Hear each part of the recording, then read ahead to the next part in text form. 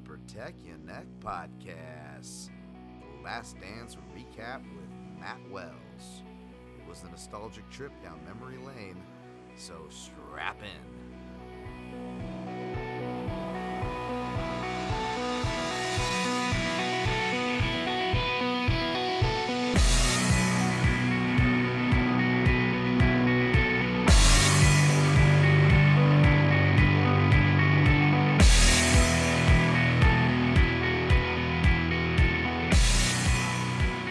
What's up, everybody? Dan Tom here with the Protect Your Neck podcast, as well as my analyst work on MMAJunkie.com, USA Today as well, sports. But we're not really talking MMA today. I got my buddy, as you can see here, Matt Wells, at Mr. Wells Art. Also, you can see on below for his Twitter handle where to get at him. He is, of course, from the Slip and Dip podcast.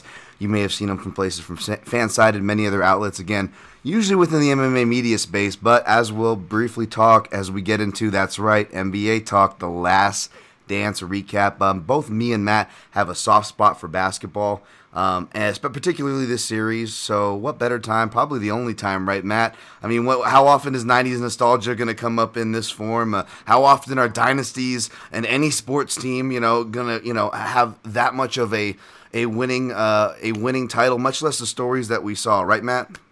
Yeah, 100%. And I mean, when you think about the 90s, I mean, the Bulls ran in the 90s, right? Yeah. I mean, not only the Bulls, but obviously MJ's prime. Like, that was the 90s. That was 90s basketball. That was 90s culture. Like, we saw a little bit of that throughout this whole series.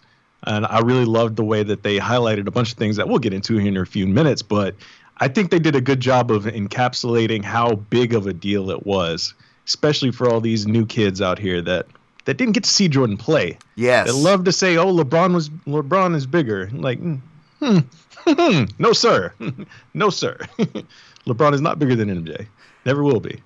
Yeah. MJ is a whole different stratosphere. And again, caveat here, folks. The 90s decade, thankfully, was the only decade I really tuned into NBA. Maybe we'll touch on it. I'm not going to try to go down that rabbit hole. But a lot of the things, even a young mind and stupid mind like myself was like, as much as I like these Sprite commercials with Grant Hill, I have a feeling the league's going a bit too much money, corruption. There was league, issues with refs. Tim Donaghy wasn't the only mobbed up ref. I'm not going to die on that hill. I'm just saying there were a lot of things that killed my fandom. So a lot of the things I can judge about LeBron aren't very fair. I can tell you that he and his mother were sweethearts because I used to actually park his car back when I was a Forum Shops valet. He tipped very well for his Phantom that he drove in, and we took care of his mom on the regular, who at least at that time was living out there. So I knew more LeBron as the person, and he was a sweetheart, so I don't want to talk bad, but rounding it back to the Last Dance, Matt, and it's funny when you go look up things, and again, they're more pertinent, prevalent. They're more, people are already aware, probably listen to this if you've been following sports, as I admittedly haven't. But Scottie Pippen, for example, has weighed in on the LeBron Jordan argument that you're talking about. And there were a lot of moments, particularly in the episode tonight, which we'll talk about too. Maybe it's a recency bias, but how about episode 9 when, and we'll get into the whole flu talk and all that stuff, Matt, but that, there's plenty of those moments, and I'm going to hang on to that one because it just happened where Pippen was just like, even when this guy was sick, he was still the best. And, whether you want to agree with that or not, I'm not going to fight you on it, but you can't deny how powerful that was. Yeah, that was huge. That was huge because, I mean, that's one, not only just that moment and the ability to go out there and perform with whatever ailment was really happening. I mean, tonight, they try to say it's food poisoning. We hear all sorts of things. The flu, was it a night in Vegas before? Was it the hangover game? Whatever have you. But Pippen was absolutely right in that. He still went out there and gave it his best effort. And Jordan's best effort is leaps and bounds better than pretty much everybody. So, I mean, it's incredible to see him go out there and still do that, knowing that he was nowhere near 100%, still was able to go out there on that stage and perform at a high level. And that just speaks to the type of talent that Michael Jordan was, man. Like, nobody could touch him. Nobody could touch him, no matter what. Absolutely. And it's funny, man. I don't know about, if you're seeing it on your timeline. I don't have a lot of basketball A lot of outside anything. Like I really try to weed out things because it's just the world is so loud these days, right? But you know, I did see some Jordan saltiness, and I say that not because as a big Bulls fan. Let me just before we jump into this series any further, Matt, and you can please give an introduction to your background, because again, we're not talking MMA here, and so perhaps there's not MMA people watching as well. And thank you guys for joining. Please feel free to add in the comments. First time I'm using a certain software, so I already saw some thumbs up and things come through. But if you want to add any questions or comments, we'll address those as well going on. But man, I'm a Bulls fan, yes, I guess is what I'm trying to say. So before people think I'm going to come and defend Jordan, first of all, people don't know. If you didn't read my Twitter bio, as you can see here, at DanTomMMA, Scottie Pippen's #1 fan. He's my favorite player. So that being said, sometimes I worried then and even now, and Les will talk about why watching this series, that I was almost a borderline Jordan hater, and people couldn't get that. You know, they would come ready to tear down Jordan in arguments, you know, back in the 90s, right? I posted pictures when I was a stupid, little kid, but my mom will tell you, man, like, they couldn't have dinner parties, Matt, without, like, me accosting everyone who was a sports fan and, like, just owning them and spot, because they'd be like, oh, look at this cute kid, what the fuck do you know? And I'd be quoting stats, and I'd be like, and the three-point line wasn't even at the same place as it is now. Where's his credit? You know, talking about in reference to Jordan and Pippen's three-point finals records. And people will be like, what the F? So believe me, I'm not in any way like a Jordan mark, but I came away from this series respecting him more. Therefore, to my original point, was kind of surprised to see a lot of saltiness and a lot of old wounds rehashed. Did you see any of that? Am I off base here? But I mean, it was just fun. That's the fun of it. I'm not hating anybody. You don't have to like Jordan. That's not what I'm saying. I'm not trying to come at people, but right. No, what it did for me, it reminded me of being like in that moment during that time, you know, middle school era, prime Jordan era, where there were people that I went to school with that were basketball fans that hated Jordan. Like, I remembered those days, and I was just baffled by that. Like, how can you hate this man? Like, I had a family member who grew up in Indiana, and that was like during that whole series, like the Indiana versus, you know, the Chicago thing, like, hated MJ. And I'm not talking like, no, not just because he was the rival guy. Like, no, he hated MJ. I'm like, what do you mean? There was other people I went to school with that would like I like anybody other than Jordan. Like, oh, he's like, I can't stand him. I can't stand to watch him play. Like, what? Like, he is the best ever. The best ever. How do you not at least appreciate what you're watching? And I get we were younger and we're children now, and I'm sure that those people's opinions have changed over the years. But still, in the moment, to hear those words come out of, you know, people's mouths like our age at the time, yeah, it just blew my mind. Well, again, and we, you know, just because we're talking about NBA, obviously there's gonna be a lot of parallels to MMA here, at least from my perspective of it. And you hear about this, like you hear like like the John Joneses of the world, you know, at a certain point talk like people don't want to see you win at a certain point. Now, obviously, John Jones has done stuff since then from his character. I'm not trying to go apples for apples here. I'm not trying to, put the microscope on him. But there is a certain amount of truth to that, right, Matt? As far as like people don't like to see a guy win, and I'm not trying to say Jones or Jordan is cocky or cocky is bad by any means. But if you're dancing around those areas where you're confident, rightfully so or not, but you're confident, it does seem to also rub a lot of people the wrong way as much as it inspires, right? No, yeah, absolutely. And that was one of the things I think it actually came up in the series. I forget which episode, when they were talking about, they want to see you win until they want to see you lose. Like, you win enough, they want to see you lose eventually, right? And that's just part of it. I mean, that's truth. I can remember most recently Patriots in the NFL world. Yep. I'm like, all right, I'm tired of seeing you guys win. Let somebody else win. Yeah, that was like a take from both like casuals and hardcores alike, right? That was one of the common grounds there. That's a good example as well. I mean, even that's even true when the guy that's winning is one of your favorite athletes too.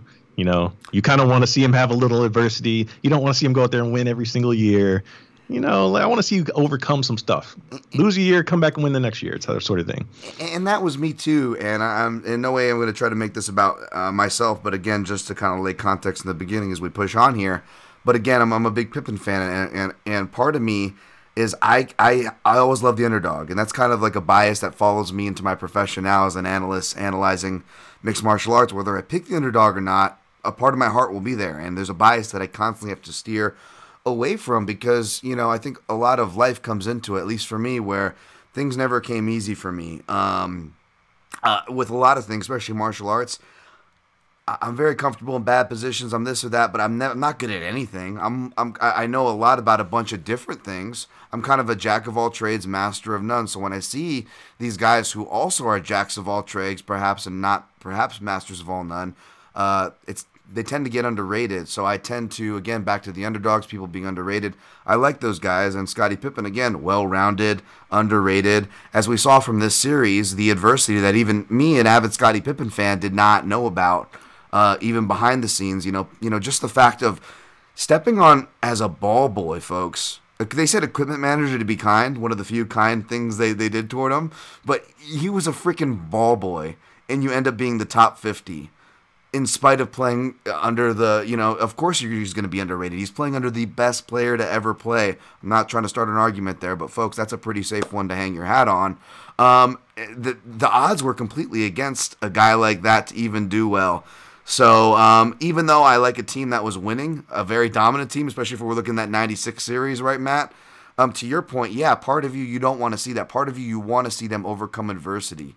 And I think we got to see that from all characters. Of course, that's why I like Pippen, but they did a pretty good job of showing a lot of that, right? Yeah, they did. There's so much stuff. Like, I fear we're going to leave out something like from one of the earlier episodes, but there's just so much good stuff throughout the entire series. I tried to watch all of the replays today leading up to episodes 9 and 10. Just to kind of get a little bit of a refresher. But yeah, man, there's so much. Like, you hear about like Scott Burrell, for example. Like, I didn't know like he was such like a I guess a lackey for Jordan in a bit. Oh man, in a sense. I don't know if this is the politically correct term, so forgive me, but dude, he was the whipping boy of the Chicago Bulls second chapter. Holy crap. In the thing, to touch on Pippen, like Pippen, he seemed like, at least from the way he was portrayed in this series here, like he was just the dude that seemed like whatever Jordan says, like I'm there, sort of thing. Like he was like the number 2 in every sense of the word, right? He was like, Jordan says we're doing this, all right, we're doing this, y'all better come with us, sort of thing. Like that's the kind of thing I got. Like Jordan never chirped at him, in the series. Jordan chirped on a whole bunch of other people throughout the series, but you never really saw that like a rift between the two, at least portrayed here. Let's start there, Matt, because you're right. We are going to get, leave things out, and I already knew that. So even though I'm usually not prepared, I actually tried to prepare somewhat. So I made a list, right, and about topics. There's just a few here we're going to go through, and folks, feel free to chime in anytime. But the one at the top of the list is Jordan's mentality. And you mentioned Scott Burrell, so that's kind of the perfect segue there, Matt. You read my mind. You didn't even see these notes. So, yeah, let's start there, man. Again, I knew Scott Burrell as just a side player, like a low. Like, I think I might have known Judd. I was more familiar with Judd Bushler than Scott Burrell. You know what I'm saying? And, like, just to see, like him, like, just on. Scott Burrell's going to be a meme after this, by the way. Poor Scotty. Poor Scott Burrell.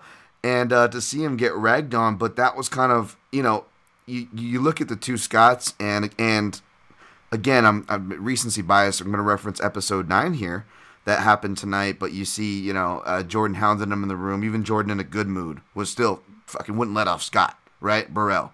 And you see Scotty telling him, tune him out, just tune him out. You see Scott Burrell putting his fingers over his ears. And especially after you're reading, shout out to ESPN's Zach Lowe, who did a really good article kind of helping compensate some of the complaints, which we'll get to in a segment below, as far as Scottie Pippen perhaps not getting the spotlight he needed. But in that article, he talks about him being the good cop and kind of the mother. And that's not to emasculate or demean Pippen, because that's a very crucial role amongst alpha males that you need to work together. There's no women, there's no mother, and men don't have motherly instincts.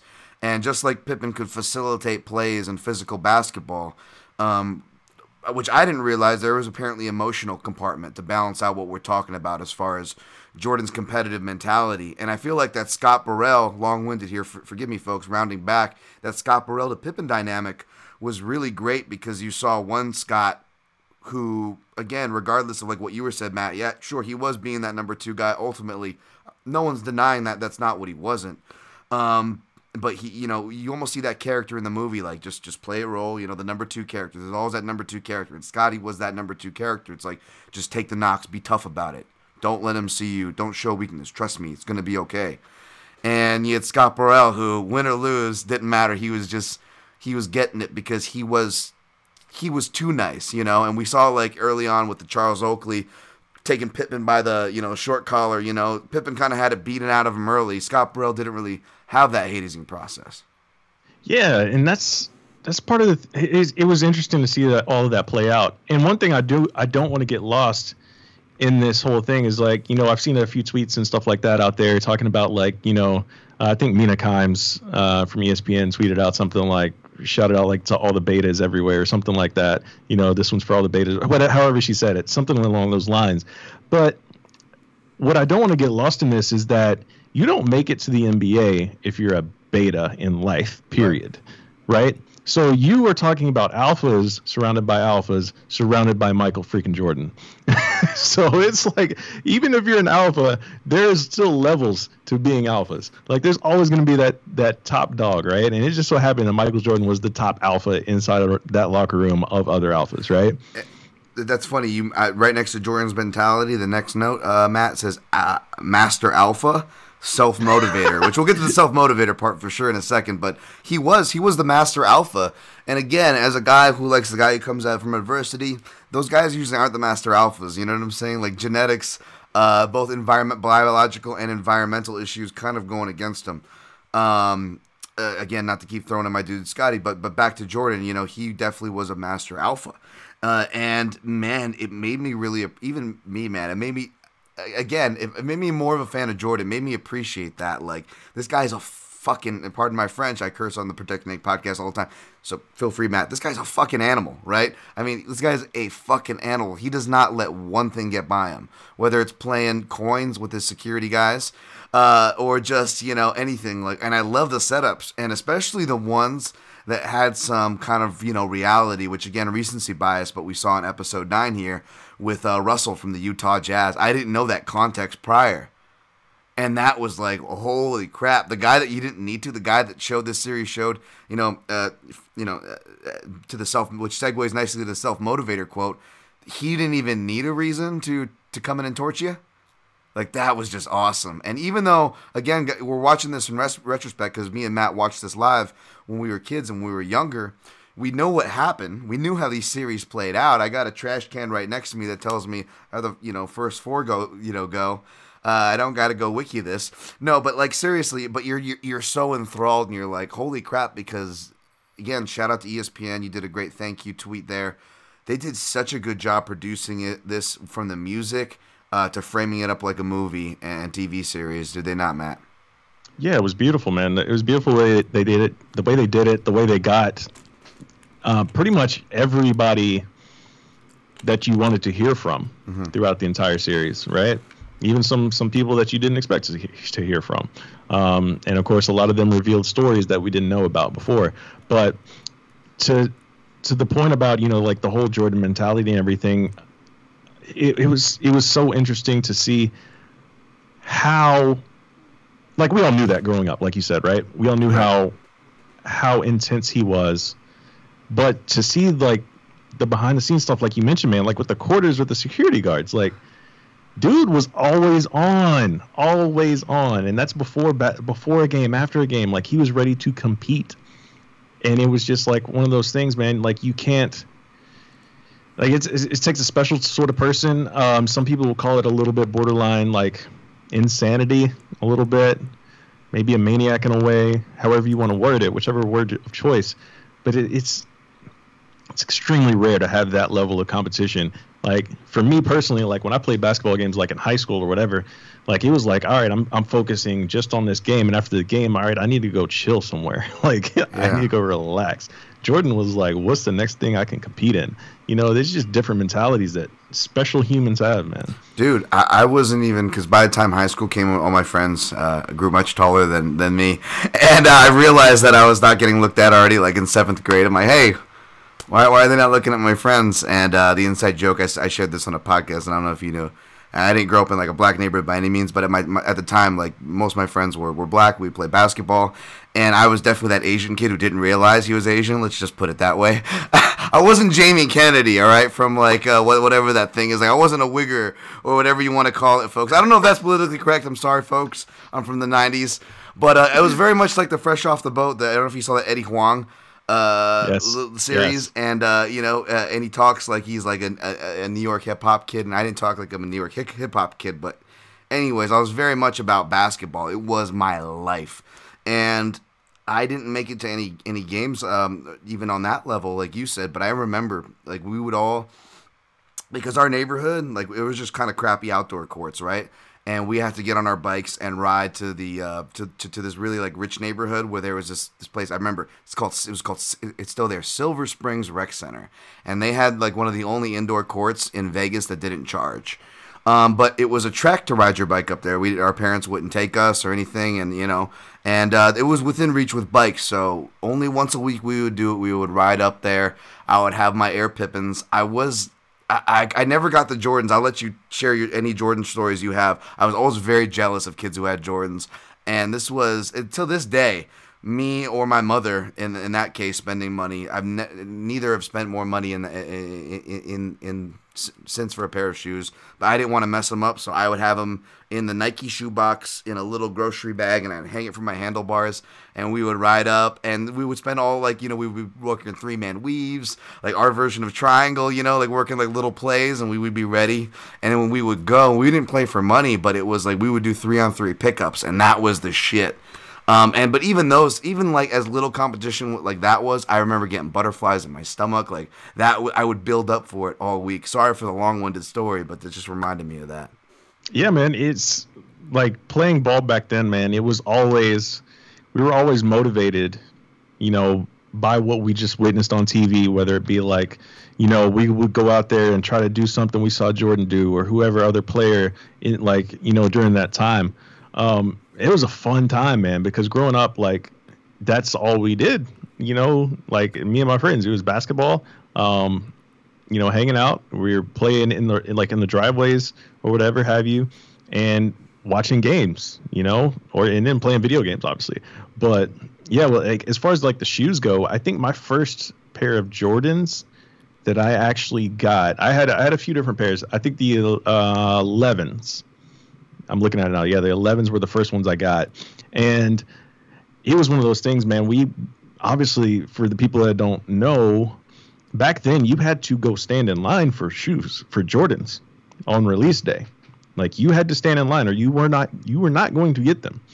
And that was always the thing, because I remember skipping, first couple hours of school a couple of times to get some Jordans. When the Jordan 12s came out, definitely skipped school that day. And I remember it was raining outside, and I was lucky to get my pair. And, obviously pissed off my mom a couple of times by like begging, like, we have to get these. And she would be like, how much are they going to be? I'd be like, oh, $200, just to say it under your breath, and like try not to tell her how much they'd be, like once we're already in line and waiting. Round down. Yeah. And then when we get to the register, they'd be like, how much? And I'll be like, hey, I mean, I don't know what to tell you. Don't leave me hanging. Yeah, like, don't do this right here, Mom. I hope this joke isn't insensitive, but before COVID-19, the most fatigued workers would get were Foot Locker employees, and upon a Jordan shoe release, For sure. You say those lines, I have these flashbacks in my local mall. Right? Just lines. For sure, man. And I remember I forget what shoe release it was. Oh, man. But I remember we stood out in front of like the Foot Locker or whatever, and they ended up like not getting their shipment or something. And so I remember everybody that was in line racing across the mall that was otherwise closed, except for the people that, like the grandma, like mall walkers. Yeah. So everybody is racing across the mall to like the finish line or whatever the other store was to go see what they had left, or how many they had. And it was just things that I will never be doing again, obviously, at this stage in my life.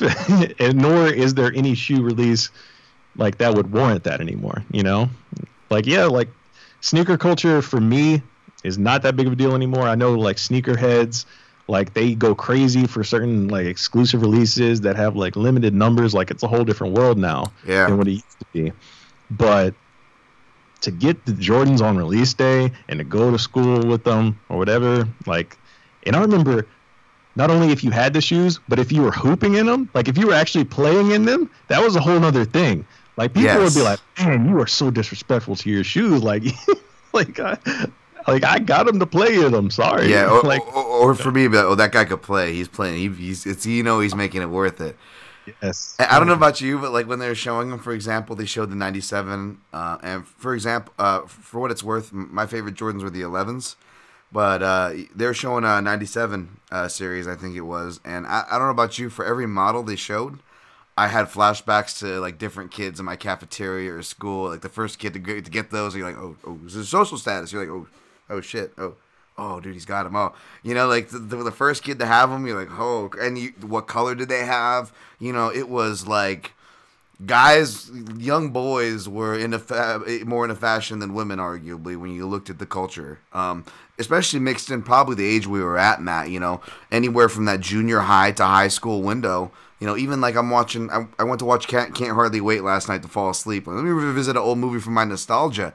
And again, not about the Chicago Bulls, but that kind of era, the 90s especially, or that age period, which we both checked those boxes, Matt, which was the social status, right? There was so much social status. Who were you? And a lot of that was how you wore, and it was funny how the Jordans became such a trademark of that, and something that they touched on the episode 10, the very last episode. Like, this guy transcended race, religion, culture, country, borderlines. It was insane. He really transcended all that. Yeah, and one of the quotes in the series, episode 5, I actually wrote this down because I wanted to remember which one it was from, where the guy, I want to say it was a security guy or whatever have you, walking by the camera as MJ was going to the bus, he said, that's what you call a Pope and Jesus phenomenon. And that's what it really was like, man. It was really like that. People just don't understand. Like these kids these days, they don't know unless you lived it. It's a whole different sort of thing. Like, yeah, LeBron is great. Yeah, Kobe was great. Neither one of them had the movement worldwide like MJ did, man. No, and we do this with MMA, and I hate when we do this, even though I'm the first to admit that pound for pound, all-time great, it's all subjective and stupid, and that's the first note we should note off the top before anybody goes gung-ho and starts preaching. Because even the people themselves from the George St. Pierre's and whatnot will tell you, like, that's up to you. I don't consider myself whatever. And that's something that people will miss, is not just putting things in a context, which I think something that could, this whole world and all topics could use, putting things in a context, but also losing the context of historical and the meaning at the time, what this person did for the division, or what those divisions look like, and rounding it back into basketball. This is pre-internet. This is pre-social media. This is an era of basketball that was very hands-on. Yet you still had arguably some of the sharpest form of drawing fouls and other type of tactics. I mean, this is the 90s. Everything meets at an apex, and we were so lucky to witness that. Yeah, for sure. For sure. It was a special time for basketball, man. And one of the things that kind of gets overlooked throughout this series is obviously the focus is on the Bulls. It's on Jordan, right? Right. But it overshadows some of the great teams that they came against. I mean, yeah, like they gave the Sonics like 8 minutes of time. That Sonics team won 64 games that year. And they just happened to run into the team that won 72 in the Bulls. And you forget that because of how good that season was, Yes. Totally. And that's a good segue too. But as we segue to that, Matt, just any last thoughts on Jordan's mentality, on that master alpha stuff that we were talking about? Anything surprise you, sway you, or make you even more of a fan? I think the funniest thing, like not necessarily a surprise because knowing his ego, and seeing it over the years, how it's played out, I think the most funny thing that I didn't expect to see was that time, I forget which episode it was, where he said that one player said that thing to him. He's like, all right, I'm going to get you next game or whatever. I forget what series that was. There's so much to try to recall right now. It wasn't BJ. It wasn't that. It was before that. No. Yeah, it was before the BJ thing, where he said, the young player said something like "nice game, Mike" or whatever, and then he's like, "I used that as motivation to go get him the next game." And then it turns out that the player never said that. Jordan created this whole situation to go out there and put himself in that mindset of, I got to go back there and get this dude. Yeah. Like, that was hilarious to me.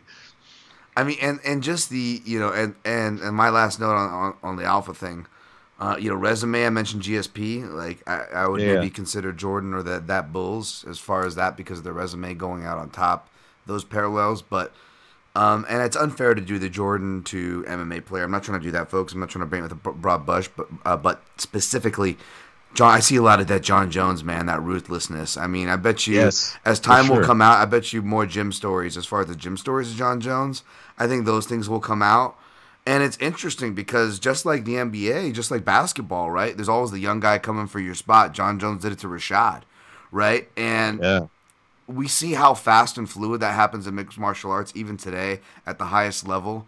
Look at it at the NBA, and I don't have the sample sizes off the top of my head to compare. Nevertheless, that was impressive that Jordan, whether it was a guy on his team, a guy on another team, a meaningful game in the playoffs or a not meaningful game, he wasn't letting anything slide. He was letting you know who the motherfucker was. And I was like, holy shit.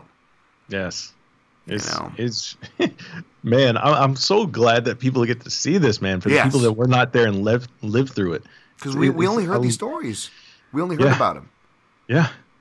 It's incredible, man. And then not only just to hear them, because, a lot of times we hear stories about someone's mentality and whatever have you, and it's a third-party story. To have Jordan sit there and react to things that people were saying about him and to give his own perspective on these moments and how he took in dealing with certain players and series, man, it was really, really special watch, man. This is like something that I hope we see more of in the future, but man, to really get that window into how Jordan was really thinking about those days, really, really special stuff, man. Yeah, well, we definitely gave Jordan his due. Let's push on to the next topics. This one should be kind of a quick one. I just wrote Jerry Krause evil, question mark. People are complaining with Jerry Krause getting a bad shake. Do you think he got a bad shake? He got exactly what was the valid shake he deserved, because that was one of the things I almost forgot about.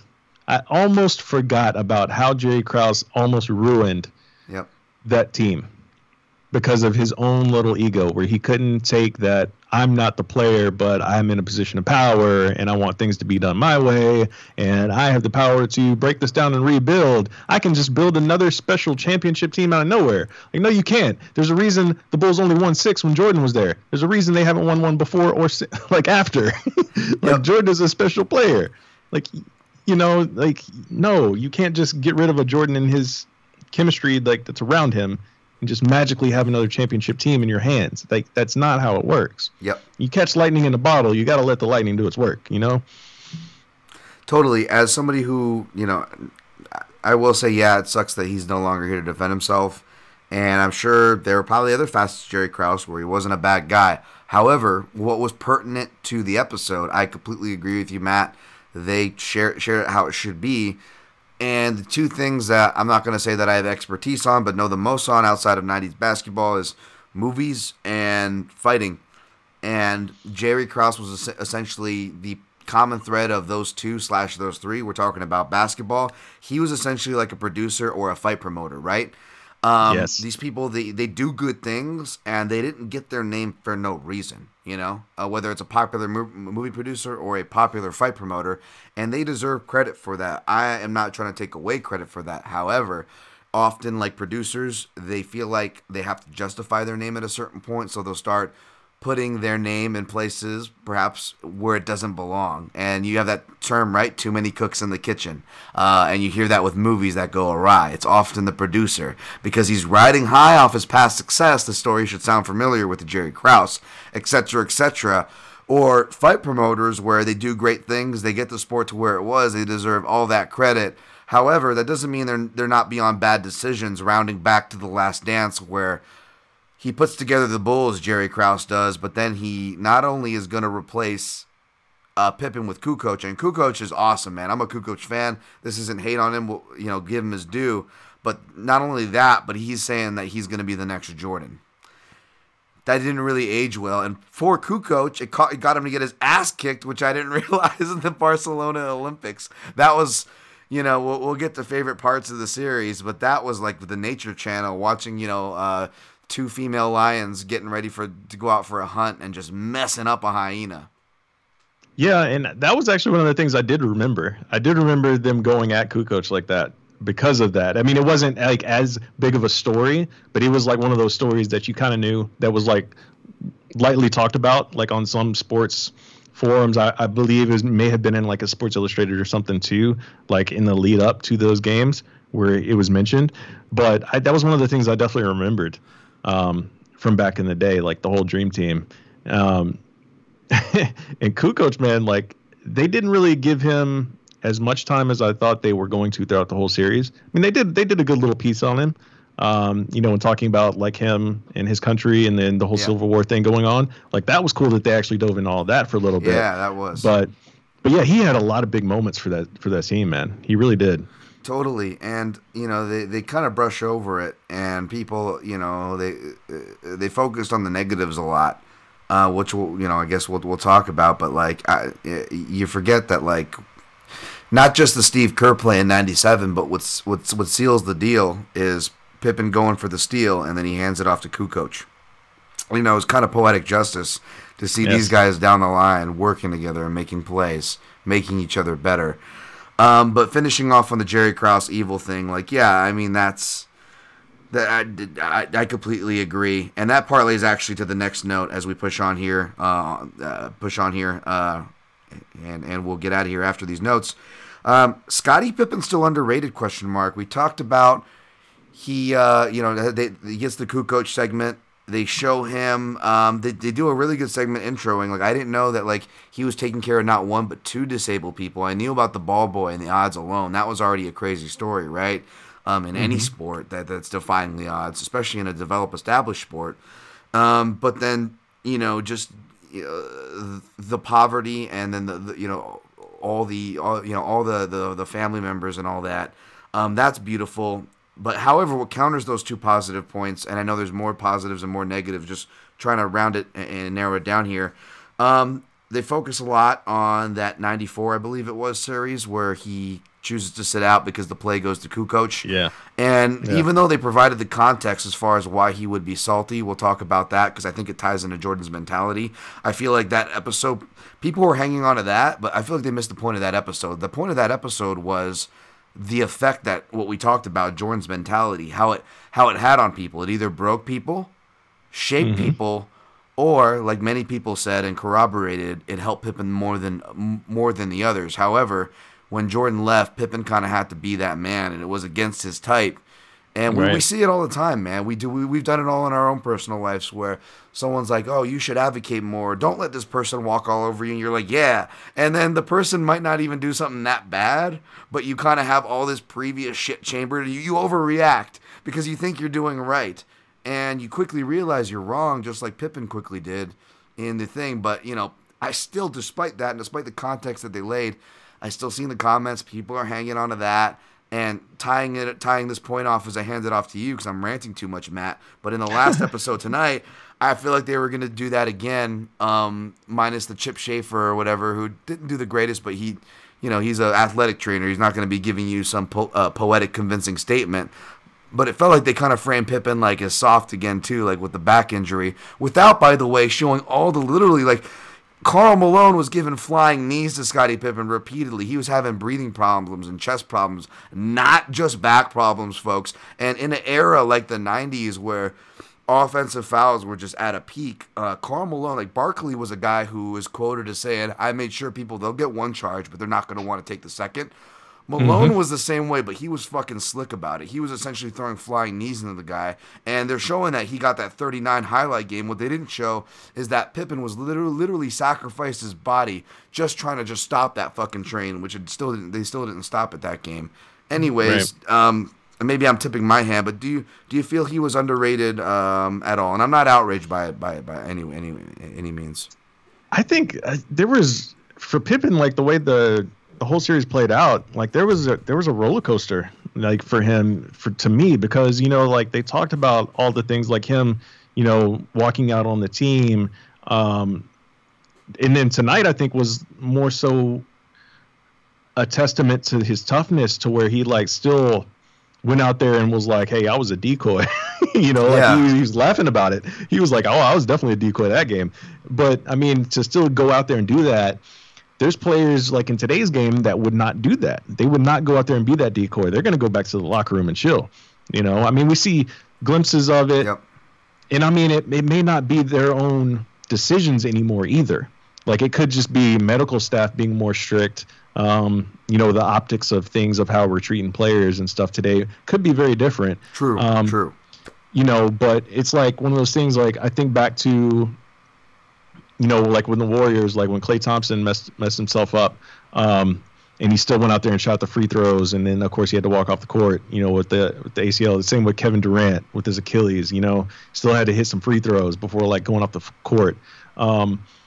In today's game is different, man. If somebody has that sort of back injury after they go to the back and get looked at and they're like, I don't know if I can play, yada, yada, yada. Sure, sometimes they're going to let you go back out there, but if you don't pass a certain series of tests, they're going to be like, no, we're not putting you out there. I don't know if it's like, just insurance purposes. They're trying to look out for things more. But for Pippen, like as a whole, man, to get back to that, he's the ultimate teammate for me. Even though he had moments where there was selfishness, but at the same time, there was moments where he was unselfish, like when he decided to take less money and stay with the team, right? And not get his market value because he understood what he could be a part of with Michael Jordan ahead of him. He was like, we get the right coaches here. We can be something special. MJ is MJ. Like he recognized that. He was like, I need to be here with that. Money's gonna come, and money did come, and that's one of the things throughout the series. Yeah. His wife got on Twitter. He was like, "Yo, he made over $100 million throughout his career. He's all right. Like we're doing all right over here. Right. Don't worry about how much money he made throughout his career. Yeah. No. Totally. I'm sorry. Finish you're gonna say something. No. Yeah. No. You're good. You're good. And I think I made a note of that earlier, where I felt bad when they flashed the stats about the money, but at the same time, especially covering the sport that we cover, Matt, and seeing the paydays that we've been seeing for years now, right? Yeah. It puts it in, again, back to that word context. It puts it in a different context. That being said, it definitely does add the fuel to my selfish fandom fire of this guy's underrated. Look, adding, because I didn't realize that. Sure. I didn't realize that he wasn't getting that. And you had Phil Jackson, who is the Zen master, Jordan, who is just aggression, right, alpha, and filling all those spaces in between with Scottie. So it wasn't just being underpaid. That underpaid salary wasn't just for his playing skills. There was, what this series showed, a whole bunch of stuff that came with his role that was crucial, that was needed for both Jordan and the Bulls' success, that they were getting for all the same price tag. Right. Yeah, 100%, man. And Pippen, like, if you want to say, like, ultimately, like, is he underrated a little? I mean, I would say a little bit, because people like to bag on him, like, after Jordan left, like, his years with the Rockets, for example, right. Like, he didn't do anything special. Right. Well, like the league changed a little bit. He's older, obviously. Things change. But I mean, he didn't have terrible years with Houston. But that's neither here nor there. But I will say this about Pippen, though. At the end of the day, he has both of our favorite dunks of all time. Yes. Yes. The one over Ewing. Like, I had to make sure we mentioned that, because that, by far and away, like, just how it really, defensive, things aside, that was like Pippen. Like, he was going to come at you, right? Whether it be defensively or offensively. Like, if he had an opportunity to dunk on somebody and he knew he was going to do it, he was going to do it. And he did that to Ewing, and then just walked over him and pushed him down and said whatever he said to him. It was just so mean and aggressive.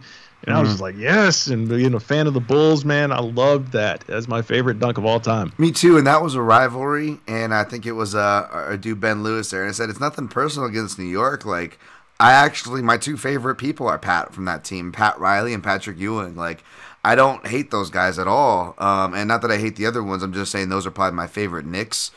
It's not like the feelings that I've had, which I've shared toward like a Shaquille O'Neal per se. So it's nothing personal, but like you said, that dunk is the equivalent to like a walk-off KO of Yes. and you notice they went back to it for a second time, and they still Yeah. and also you can't play that highlight without showing him talking shit to Spike afterwards, because that's a part of the highlight, because Yes. Spike was a part of the Knicks. So to just do it like he knew exactly, like to go, all right, Spike ain't got nothing on this, and he went right to the bench and started fucking with Spike. Yes, and that goes back to my earlier point too. Like, an alpha being in the room with another alpha, like Michael Jordan. Scottie was absolutely an alpha, but he was the alpha that understood that's the bigger alpha. Right. So I'm gonna take that side seat. And that, by the way, that dunk came after the notable. Oh, he chose to take a bench. Like, he actually had one of the best series and performances of that series from either team, despite them eventually losing, taking it to I believe a Game 7 in '94. But again, because he had to step up. Jordan's mentality affected these guys in a lot of ways. And I think, like many things, people will hang on to someone's action, even if it's way beyond time, even if they apologize and the team forgave them immediately after. Fans, for whatever reason, are still hanging on to it. To shit on a guy who, again, is arguably underrated. Like, okay, that's your prerogative. But, like, you forget that he went on and outweighed the goods. So just to shout out Zach Lowe's article, it was really cool to read that. And, like, it starts off with Judd Bushler's daughter going through an airport going, I think I recognize the guy you played with. What's his name? Pippen? And Judd Bushler texts him back going, go up to him now, explain who you are, and thank him for everything he did for your father. Like, people are like speaking about, these players speak about Pippen like they got him through a fucking prison sentence, like he was Red from Shawshank Redemption. You know what I'm saying? Like, that's how these guys speak of him, which should speak alone to his character. So I don't think the series did a bad job, or they tried to portray him in a bad light to put a bow on this segment, Matt. But yeah, it was a roller coaster ride that perhaps didn't tie off things. Or set up context, and enough, and again, like people like the Scott Van Pelt show and the journalists they went on there, they've been, a lot of people who are in the know have all been outspoken about this. So I don't think it's an underrated or overlooked thing that's going on. In fact, it's nice to see people going to bat for Scottie when the series have come out. Yeah, for sure, 100%. The last thing on Scottie, it was just please. You always got the sense that he was trying to be the best teammate possible. Again, like outside of like one or two incidents, like that's the takeaway for me. Like, if I had no idea who Scottie Pippen was, watching the series, like I would have like the notion that he was the guy that wanted to do the right thing. Yeah. Ultimately, like I didn't get like oh, he didn't come off like a selfish asshole or anything like that. Like, he came off like as a good solid teammate to me at the end of the day. Yeah, I mean, just in contrast, again, just with the Kukoc thing, you look at how he was in '94, but then you look at '97, he's making plays to Kukoc and stuff, and like Kukoc said, he helped him more than anybody else with his defense. It was a big lacking hole of Kukoc's game. Mm-hmm. So that was always cool, and forever shows my hipster part. Speaking of supporting cast, next segment, Matt, what was your favorite part about the supporting cast? You lead this off. It's a general question, but I have two things in mind. Oh, man. There's so much I could go on, but I think one that captured me the most, and again, it's probably recency bias because it just happened tonight, was the whole Steve Kerr thing.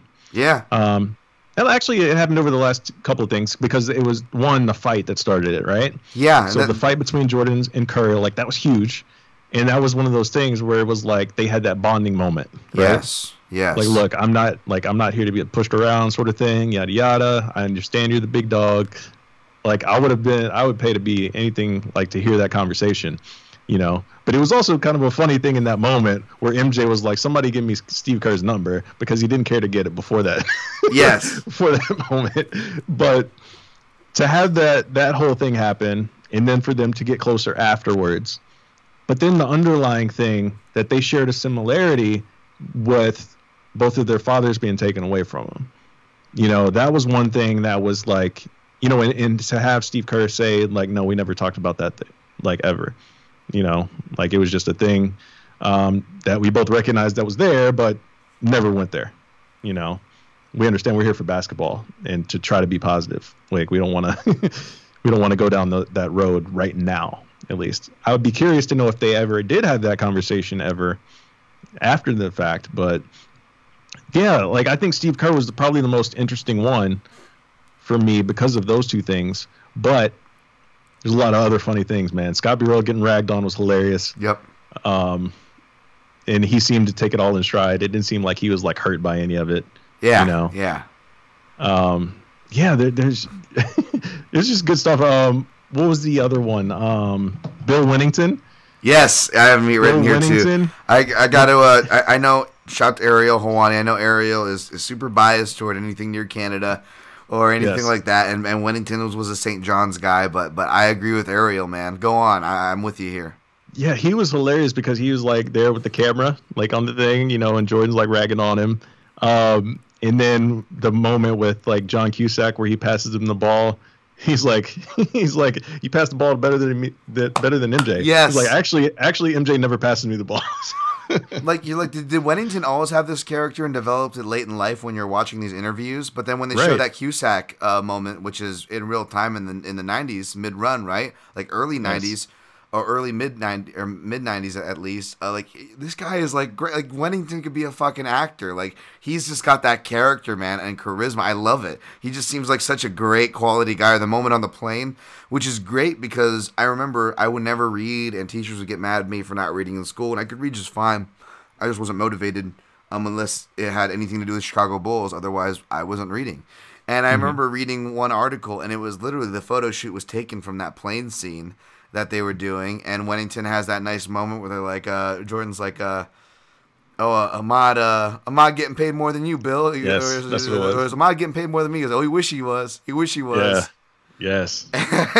Yes. And that's just great because, again, like, you could totally see MMA fighters, and I'm sure some do, that have good relationships within the gym, whether they're in or not necessarily in the same organizations or not. But there's not as much crossover as team sports. So unless you come from the wrestling rooms or certain things, whether it's the big brother mentality or the professional mentality or anything in between, it's not as well groomed. So like being able to return, especially if you've grown up playing any sort of team sport, to see that locker room kind of back and forth on that level was awesome. Which is also what kind of made the Birmingham Barons portion awesome, to see Jordan return to the smaller level of that, the more human level of that, which was cool. Yes. And that's one thing, since you brought up the baseball thing. Yes. Everyone likes to look at that. Not everyone, but some people love to just bag on Jordan doing that, right? Right. He picked up a baseball bat out of nowhere and hit 200 in Double-A.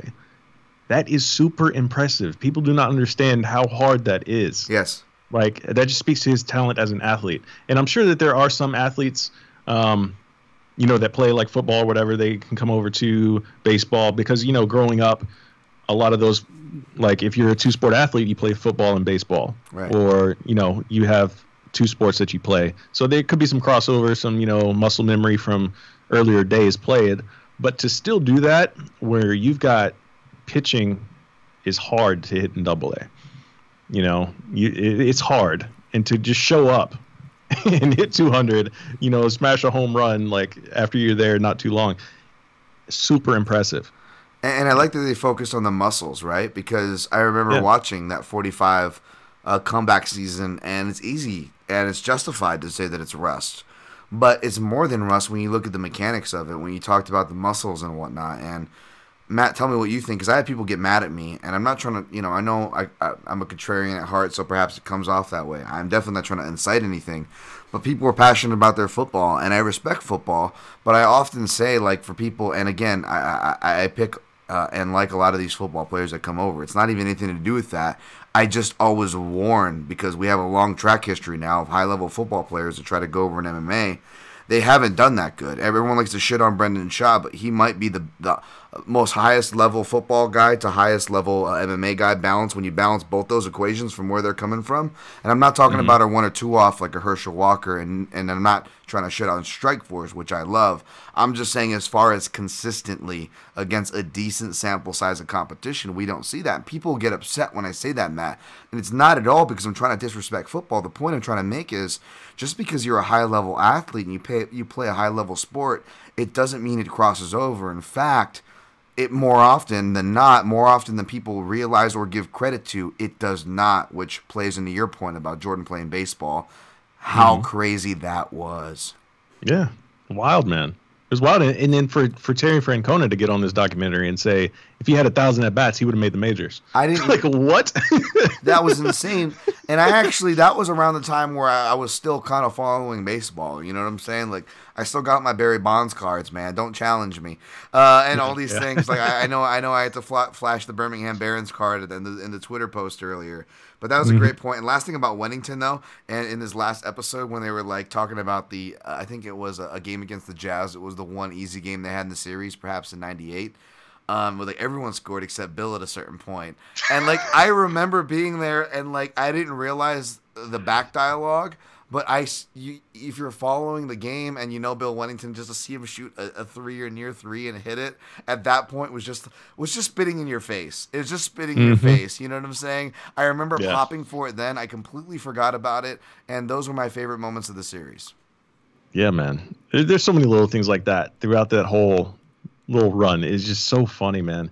And it really did speak to, like you were saying, like, because some nights when the Bulls, like, especially during that 72 win season, like they were clowning some teams night in and night out, man. And it wasn't even like the best, obviously, most recent memory would be the Warriors team, you know, the Warriors team that would just go on these stupid runs. And obviously it looks different because the game has changed where it's mostly 3-pointers now. Yeah. But when you get blown out by dudes hitting mostly 2-pointers on you like that, like you get boat raced by dudes doing that to you versus guys that are coming down and just blasting threes everywhere. It hits a little different when you go back and watch those for different reasons and different eras, but that absolutely strikes through, Matt. And yes. and yeah, and totally. And just the last note on that, because as we get into our very last segment, we'll be out of here. But just those moments too, as well, that I said, and as well as ties into the point you just made. But that. They covered it midway through, but when Rodman went and hit the 3, I don't know if they covered it, but they covered it in the Scott Van Pelt as far as like, it was one of those overs that was guaranteed, and Chicago was already kicking their ass in a game that kind of like you described, where it was just sad, and they didn't need to score anymore, and Rodman, for whatever reason, just decides to go out of his way, dribble it out to the 3-point line, turn around, and do a fadeaway 3-pointer and like swish it, like. And it killed overs. And I wasn't privy to betting at the time, and I am now. So it added a whole new layer. I was like, holy shit. Yes. I thought about that a couple of times. Like, I almost wanted to go, like, actually Google what some of the historical lines were on these games. Like with the Pippen steal and the Kukoc dunk. Like, what was the line on that game? Like, to go up by 4. Like, what was the line on that game? Like, I want to go back and look.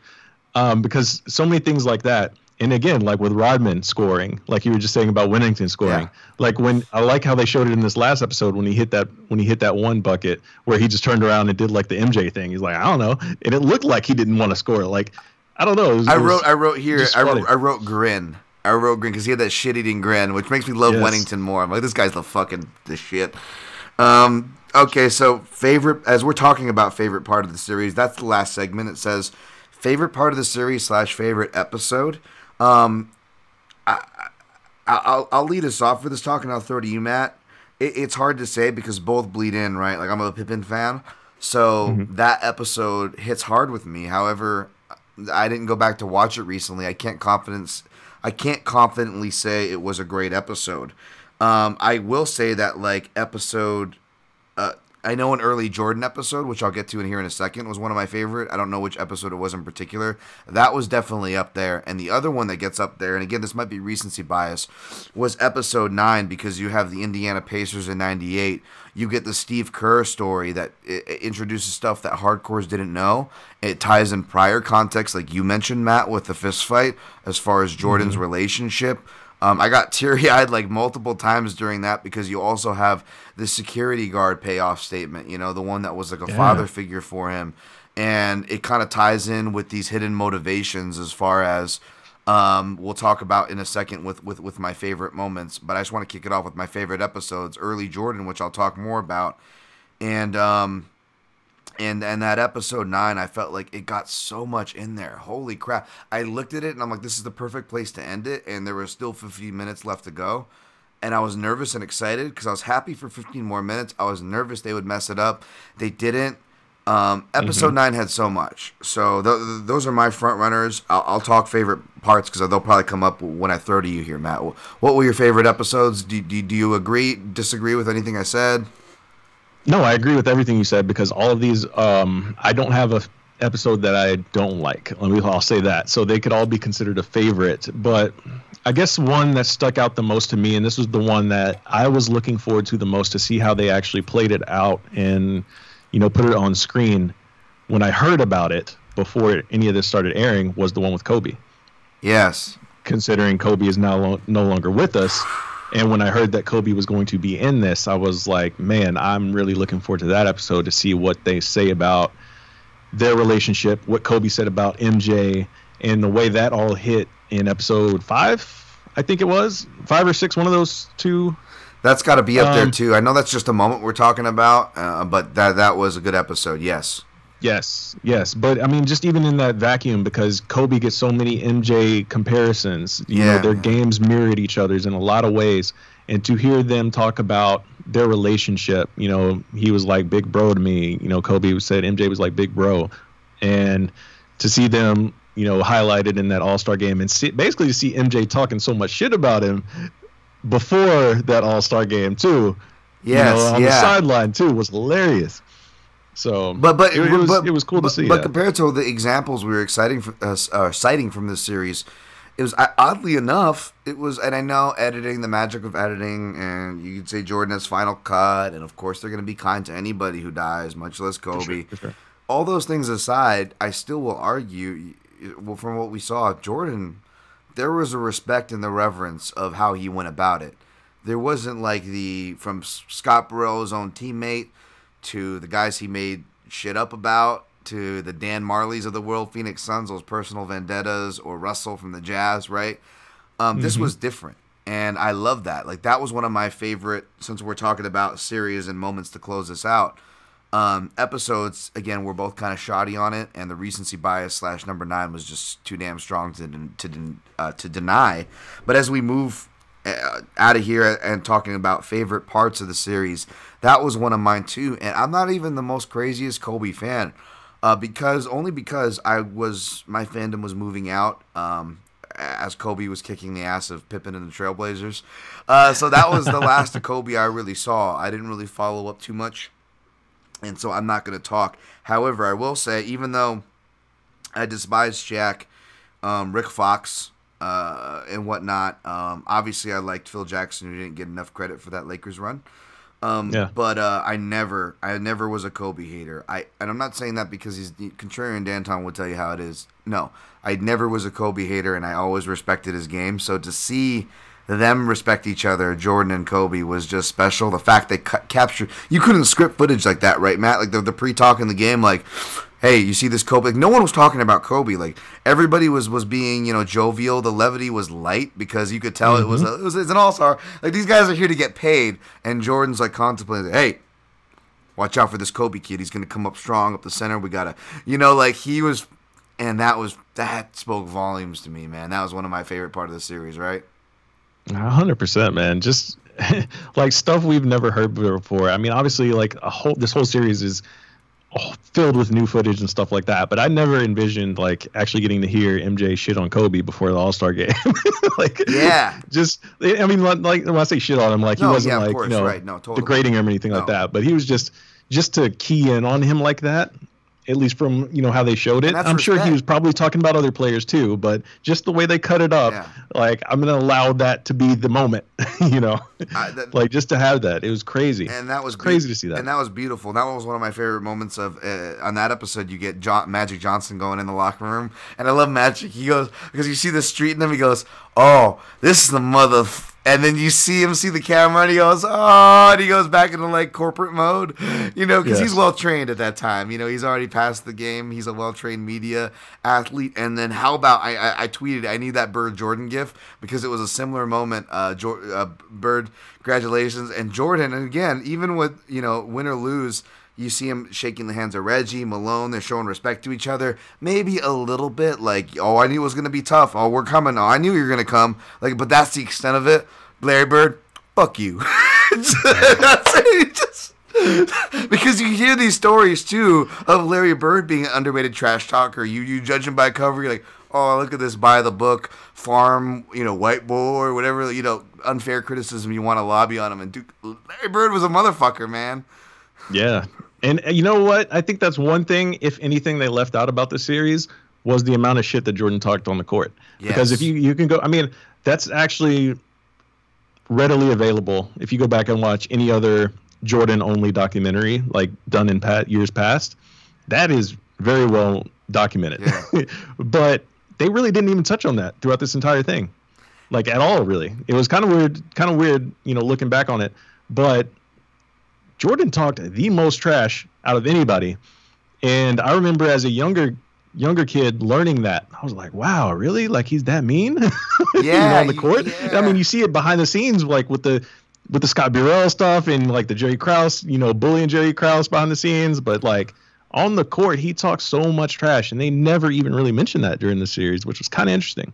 No, totally. And that's where I get where the final cut criticisms come in. Yeah. My last favorite parts of the series, you mentioned it earlier. I wanted to save it. Of course, the West, from the Lakers 2000s era to even in the 90s, Stockton kind of talks about it. I'm not trying to demean them. They were tough teams, obviously, but I don't know if this is an unfair way to characterize it. It was just, so I'm not trying to say it wasn't, but it was more on paper / what's going to attract box office teams as far as big names, big organizations, franchises. Whereas the East, especially in the 80s and early 90s, was like this quiet, rough and tumble, like hard sect of the league that forged, as we saw, the Pistons, helped forge the Bulls and toughen them up, And again, kind of hearkening back to episodes that they're great moments and not necessarily episodes. I think episodes 7 and 8 were the ones that showed Jordan being very vulnerable, explaining his play. Like those episodes had really great moments as far as showing Jordan's mentality. But I can't say they were as well done episodes as the others. But when they're showing his mentality, that was one of the things I liked before he which is becoming popular now, right, Matt? When Jordan has break, But before that, what does he say? It's the stuff before that gets me when he's saying he's like. Because it's that scene where I always appreciate the bad guy in the comic books because the bad guy in the comic books was never born a bad guy. He was born a regular guy. It was the things that happened to him that shaped this fucking monster. And Jordan goes, they didn't go through the same things I did. And hearkening back to the point that you said earlier, and I'm trying to round us back out to, which was the quiet toughness of the East, Jordan didn't, even in the Prime Bulls, that was their criticism, right? They didn't have the big men then, and they were still able to make a dynasty. But their big men lack of presence, aside from a tough Charles Oakley with a flat top. You know what I'm saying? He was the only protector, and he wasn't even there for the very early part too. Jordan was taking fucking knocks, and they show these hard knocks, and it was a Jordan before the weight, before the experience, before the toughness, that tough skin that the league gives to you. And whether you agree with him or not, God damn, you got to have some type of heart of sociopath if you can't sympathize with what he was trying to say. That hit me. It made me sympathize a lot. And that was, the whole Detroit Bad Boys to rounding out how that shaped Jordan. Those were two separate moments, but two of my favorite moments, Matt. Man, those are great moments in this whole series, too. And there's so much stuff, man, like from every single episode, like a whole bunch of little nuggets that they dropped in, like basically Like one of my favorite little things that kind of gets overlooked, and I'll go back to another point in a second. But one of the things that, like when his mom was basically like, go with Nike, like just little nuggets like that get dropped in throughout the entire series. Huge. Yeah, huge things like that just shape so much stuff for the future. Culture. Yeah, for the culture and everything, and hearing MJ saying he wanted to go with Adidas and stuff like that. Just things like that kind of get overlooked, but those were significant moments in time that this documentary revealed. Just crazy stuff, man. And I lost my train of thought on what I was going to get back to. Maybe it'll come back here in a second. Interrupt me if it comes back at any time, but I'll just tie up the last kind of moments that I liked. I like the Bad Boys era. Believe me, I'm going to be talking more about guys like Bill Laimbeer and something that I'm working on. But I also thought they did a really good job, and this probably fits into one of the better episodes that I can't recall, when they talked about the 86 Celtics series, even though they lost that. They did a really good job from the editing, the music, and come on, dude. How much ass was Jordan pulling when it was gold chain Jordan in the 80s, man? I mean, how much? I mean, that was just, you cannot touch that. Between that and sunglasses on, I don't give a fuck about the media 93 Jordan. Like, those are the most two visually, aesthetically pleasing badass Jordans, right? Yeah, man. I would imagine the world was, at his fingertips, whatever he wanted, he could have taken advantage of. But it was cool. It was actually cool to see, him put his kids on there for a few seconds in the last episode as well. Yeah, because that was a thing that was, and I'm fine with it. I'm not like a gossipy person or whatever. But at the same time, from his marriage and whatnot, like you notice they really steer clear of all that, right? Yes, absolutely. I'm sure Jordan had a lot of influence on that. Yeah, again, that's where the final cut notes, criticisms, I'm not defending at all. Yeah, for sure. And I mean, I don't think it would have fit in really well. There's other things that are a part of that story, not the, the marriage story, but the Bulls story as a whole, like the Craig Hodges thing, like they never touched on that. And I think that's a story needs to be revisited. Yes. But again, it not being in this series, it's fine. But that's something that needs to come up. That needs to be its own standalone thing. So there's just so much that went around that team, man. Just so much. And this wasn't perfect, but it was damn good. So damn good. Anything they left out, Matt, before we get out of here? Besides that, Craig Hodges, that was a great point, but besides that. Yeah, the Craig Hodges thing. The other thing, again, I mean, I kind of touched it on earlier, was them just kind of really driving home how good some of these teams were that they just pushed to the side, Yeah. Like, I wish they would have highlighted that a little bit more, because it made it seem like, they were just boat racing guys. And sometimes it didn't. Like, they did a good job with certain series, like, with the Pistons, like you mentioned earlier, they really showed how tough that team was. But some of these other teams, like when they won rings off of those teams, again, like that Sonics team was so good. That Magic team that beat them was so good. Like on his comeback year that beat them. Yep. They were so good. I remember I tweeted that out during that episode. I was like, I remember actually wanting the Magic to beat the Bulls that year. Right. Like almost. Because that's how good and how fun of a team they were to watch. Not with Magic. The Magic with Shaq and Penny. And, Anthony Hardaway was one of my favorites. I mean, as much as I hate on Shaq, I don't hate on that team at all. And Anthony Hardaway, to that point, was one of my favorites. And that was just such a crushing series. And I love that Jordan never let it go, because as a kid, I never let it go either. They missed the play. That was one of my most crushing plays, where they had a chance to get back into that 95 series against Orlando, and they dish it out to Luke, and Luke's got the open dunk, and he decides to turn going from, sideways from the basket and just throws it against the backboard. You're like, what the fuck are you doing, Luke Longley? And I would just ride Luke Longley. As much of a Bulls fan, I would always pick on Luke Longley. Like, one of my best friends, Matt, was a Jazz fan, so like those 97 and 98 series were so fun. Because it's the 90s, right? So we've got our phones that probably, I don't even know if they're cordless. There's probably a cord, and we're like, yeah, talking shit to each other because there's no Twitter. But one of the things we agreed on was always shitting on Luke Longley. We also thought it was funny because he was always paired up with Foster. And like Luke's so dumb, he probably thinks Foster is responsible for the beer that his country produces. And we would come up like, so it's just, this series was It was really great. Like you said, there's probably parts of the series that I'm forgetting, but I really like the highlight on those East Coast teams. To your point on how, yes, as well as the teams in the finals. Like even that Suns team, was a really tough team. I used to shit so much on Barkley because he came off a certain way, and he was one of the guys that like said something like really like almost like borderline racist. I remember one time on that Wang player from the Mavericks when he came in, and I'm like, this sour motherfucker never won a championship. But I watched like this documentary on Barkley for something else I'm working on right now, and boy, just like this documentary, The Last Dance, it really, again, you don't want to. This reminds me of a point before we get out of here. You don't want to judge these people because you don't know. And I'm watching and now I'm becoming a fan of Barkley. I'm like, I'm not agreeing. There are certain things like Bob Costa said you just can't defend Barkley for. But if you know his intention and where he's coming from, and then you see his backstory, I'm like, I got a new appreciation for this guy. And I think The Last Dance kind of did that, because this one last thing I'll leave it off on, and then we'll work our way out of here, Matt. This has been fun. But one of my favorite moments, again, as a Pippen fan, as somebody I said at the top of the show, I borderline worried about hating on Jordan. Because what is it? And I'm sorry if I'm messing up this up, folks. It's either the 96 or 97. I think it's the 96 against Seattle, where they win, and that's the one where Jordan is hanging onto the ball, right? And he's kind of crying, and Randy Brown tries to get the ball, and Jordan's not giving it to Randy Brown, right? And we'll touch on the episode. They do such a beautiful job showing how far that goes. But here's my live reaction to that, Matt. Again, contrarian, young, stupid kid, Dan Tom, Scottie Pippen fan.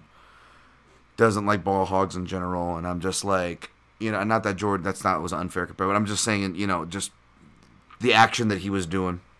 And I'm just like, man, because just everything you hear is Jordan. You didn't hear enough about, the team or my guy Pippen. And I'm just like, Jordan, you get everything. You've gotten do you have to have that? Can you give Randy Brown the fucking ball? It wasn't about Pippen or anything, but it was just more like, come on, and again, it's not Jordan's fault, but it's this human nature we have to criticize without knowing, right?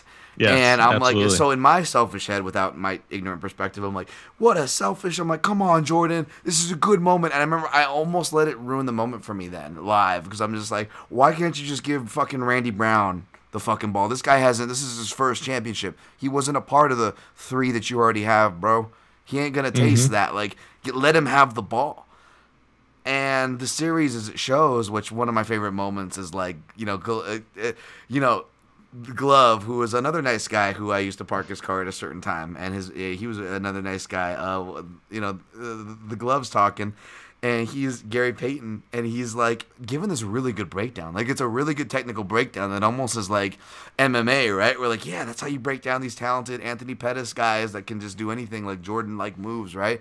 Pressure, keep beating into him, keep pressuring him, you make him tired.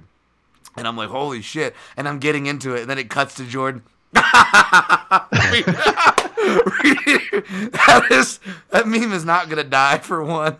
Yes, John Jones is gonna be using that. Like, it's gonna be an evergreen John Jones for his Twitter game.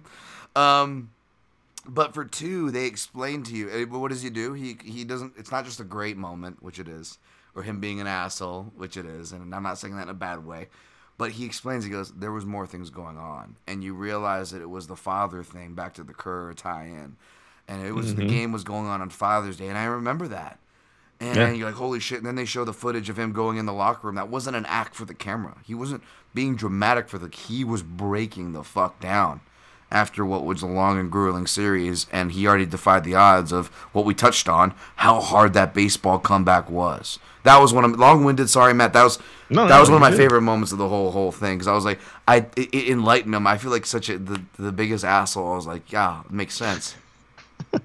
Yeah, man. I remember tweeting this out. I forget after which week, but I was like, this whole thing is just a plot to get more Jordan gifts for the internet.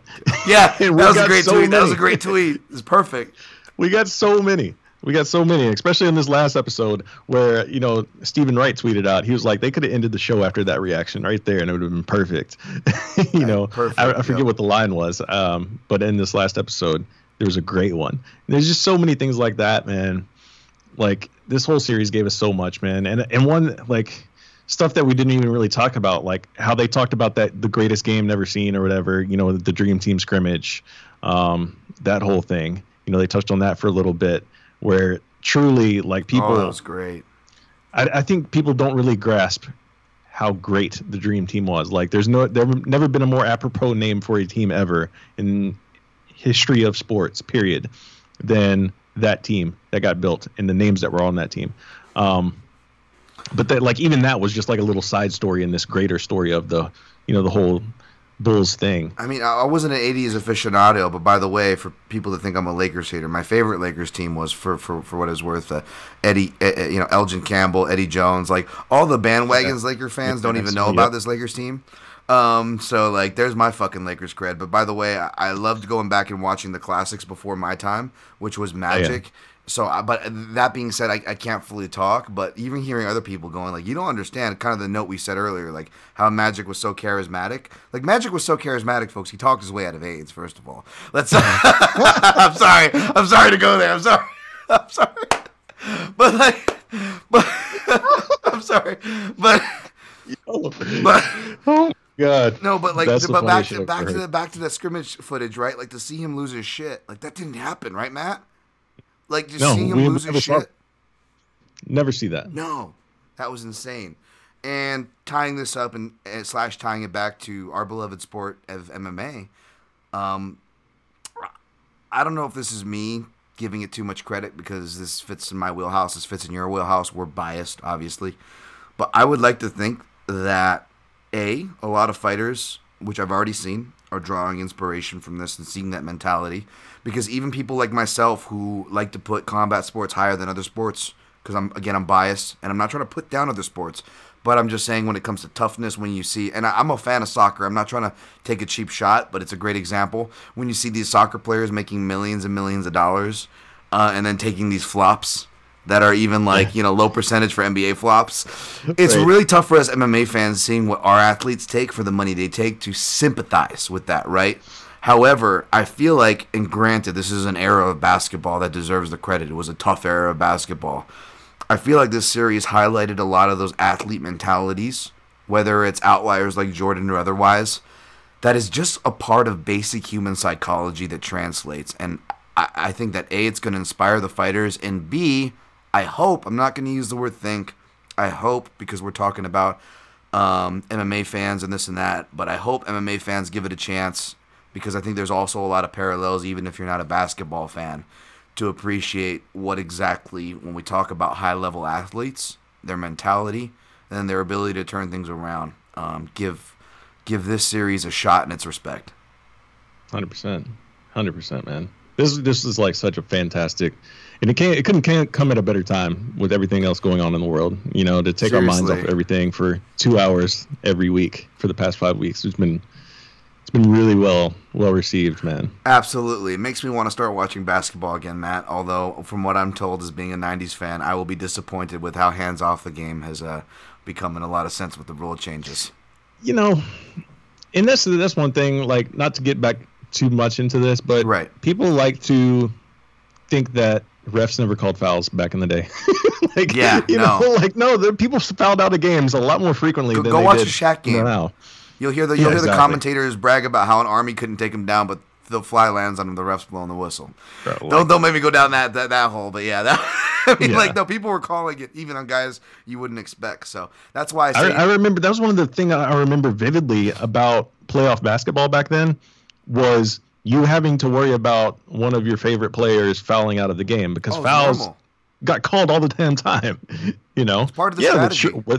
Were they heavier fouls? Sure, I'll give you that. Yeah. But they still were called. Rules were still rules.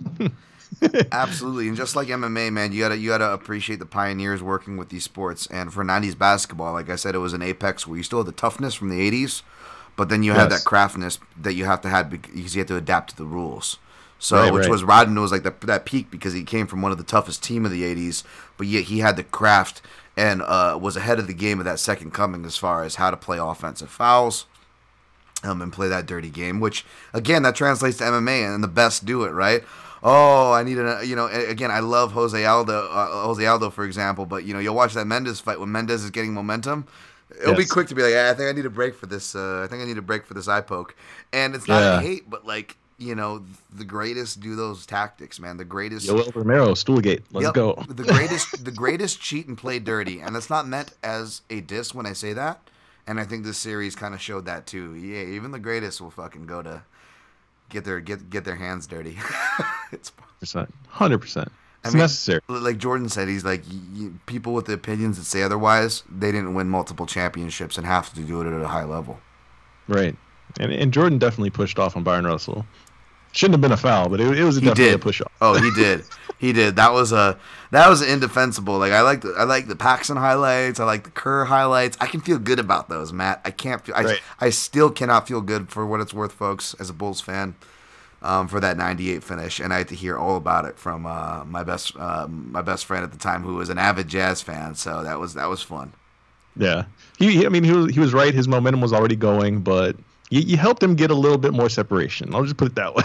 Oh yeah, totally. I mean, even just looking at MMA terms, as far as like in the clinch, like what we could see, like a little shove do, you know, just scooting a guy that way. I mean, even little Dominic Cruz can, you know, do his knee tap takedown. He just shoves people over, and just an ugly brute lever like that does a lot.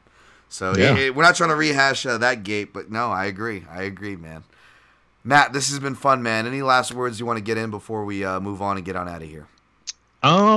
Man, I've enjoyed doing this with you. Thanks for inviting me on to talk about this, man. Like you said, we don't get to talk 90s basketball in this format too often, to where it's like an actually interest of a lot of people, you know, and like Twitter is like live tweeting stuff. So it's super rare, super cool to revisit stuff because we actually lived it. And so being able to go through our own memory banks of like, man, I remember this series. I remember that game. I remember that play. I remember just how the world was at that time, man, because the kids these days, this is my last point, they don't understand the things that you didn't see that surrounded everything around Michael Jordan. Like, you turn on the TV, everybody was talking about Michael Jordan. Jordan references was everywhere, commercials, talk shows, whatever have you. Everybody brought something back to speaking about Michael Jordan, and it still happens to this day. Yes. So that's one of the things that people, I hope, realize now. Again, going back to the Pope and Jesus phenomenon quote, that's what it was like. That's what it was like. Jordan was that dude. Yep. He transitioned so much for the game, not only game of basketball, but for athletics and athletes and superstardom as an athlete, to get more eyes on truly the guys that can say, hey, I have a product. I can sell you the shoes, the brand, the Nike. I have the talent in my sport. Mix those two together, and it just blows up the entire world. Yep. You know, it's just phenomenal. We're never going to see another Michael Jordan again. Yep. Just not going to happen. Absolutely. And on that note, I won't try to stir up the LeBron argument again. I have no bullets to fire. But what I will say, if someone said something, is that you can compare the stats and the context and the teams they played against all you want. How many other sports, how many other countries, how many other cultures are saying, oh, he's the Michael Jordan of this? And how many of them are saying he's the LeBron James of this? Yes. That's where the argument kind of ends to me. And that's not shitting on LeBron James at all. Again, my experience with him personally has been nothing but nice. I don't know much about his basketball game. But that's more of a statement on how big Jordan was than it is on LeBron. That's not in any way calling out LeBron's game, which is, I'm sure, great, as people say it is. Absolutely. And then also just the anticipation of those days people don't understand. And when you talk about people not understanding things because we have instant gratification, social media, over inundation, we don't have anticipation like it was. And that's also very true. Like, I don't know about you, Matt, but I would wait for the Sunday paper because the Sunday paper had the TV guide, and then I would get a highlighter. And I was lucky because Las Vegas, we had WGN, which was Chicago's channel, so I would highlight all the Bulls games. And so, again, for people that accuse me of being a Lakers hater, you know what the second game I would highlight for my second viewing choice was the Los Angeles Lakers, because the last MMA analogy of the night, because that late Lakers 90s team, which doesn't get a lot of love because they didn't win championships, they were like the action fighter. You know, they were that proverbial action fighter on the fight card who was going to deliver. And 90s basketball was kind of full of a bunch of action fighters that I was talking to, shouts to Tommy Elliott on Twitter, that again, not only people shitting on Jordan unfairly for his basketball transition, but they don't realize what that allowed to do as far as letting the league, which was potent, breathe with talent, letting players like from Pippen on his own team to the guys from other teams like blossom, and that created pretty much a league of action fighters. So you can say what you want about the Bulls' dominance, you could still watch an NBA season, and it was so freaking fun in the mid-'90s, man. Oh, 100%. 100%, man. All right, such good times. Thanks, Matt. Of course, you can follow Matthew Wells at Mr. Wells Art. Of course, there you can subscribe to all his work. I love the Slip and Dip podcast. Make sure you are following that. Of course, you follow me at Dan Tom MMAs. You can also see on the screen below that is both of our Twitter addresses there. This podcast on all social platforms at the PYM Podcast. Yes, we usually cover MMA, top 5 shows, event recaps, breakdowns, and everything kind of in between. So follow me there. Thank you for humoring this basketball letting us step out inside. I feel like this show should have been sponsored by, what was that last thing, Matt? What was that 90s company with the commercial where it was like the adult in me was excited to talk about The Last Dance, but the kid in me is losing his mind, and it shows the kid version of both of us. Like that's what this podcast was. It was essentially the kid version, but was fully, fooling you, was behind the mic the whole time, folks. Yeah, I'm drawing a blank on that, but I know exactly. I don't know if it was like Chex Mix or some shit like that, but it was some kind of weird American product where it was like, but the kid in me is going crazy. Right. Oh man, I'm gonna have to Google that as soon as we get off of this. Hit us up either at Mr. Wells Art or at Dan Tom MMA. I love people that come through and give the corrections and omissions. Until next time, everybody, and appreciate the classics in whatever sport you love that came before. Stay healthy out there. And always, you know what I'm going to say, protect your necks.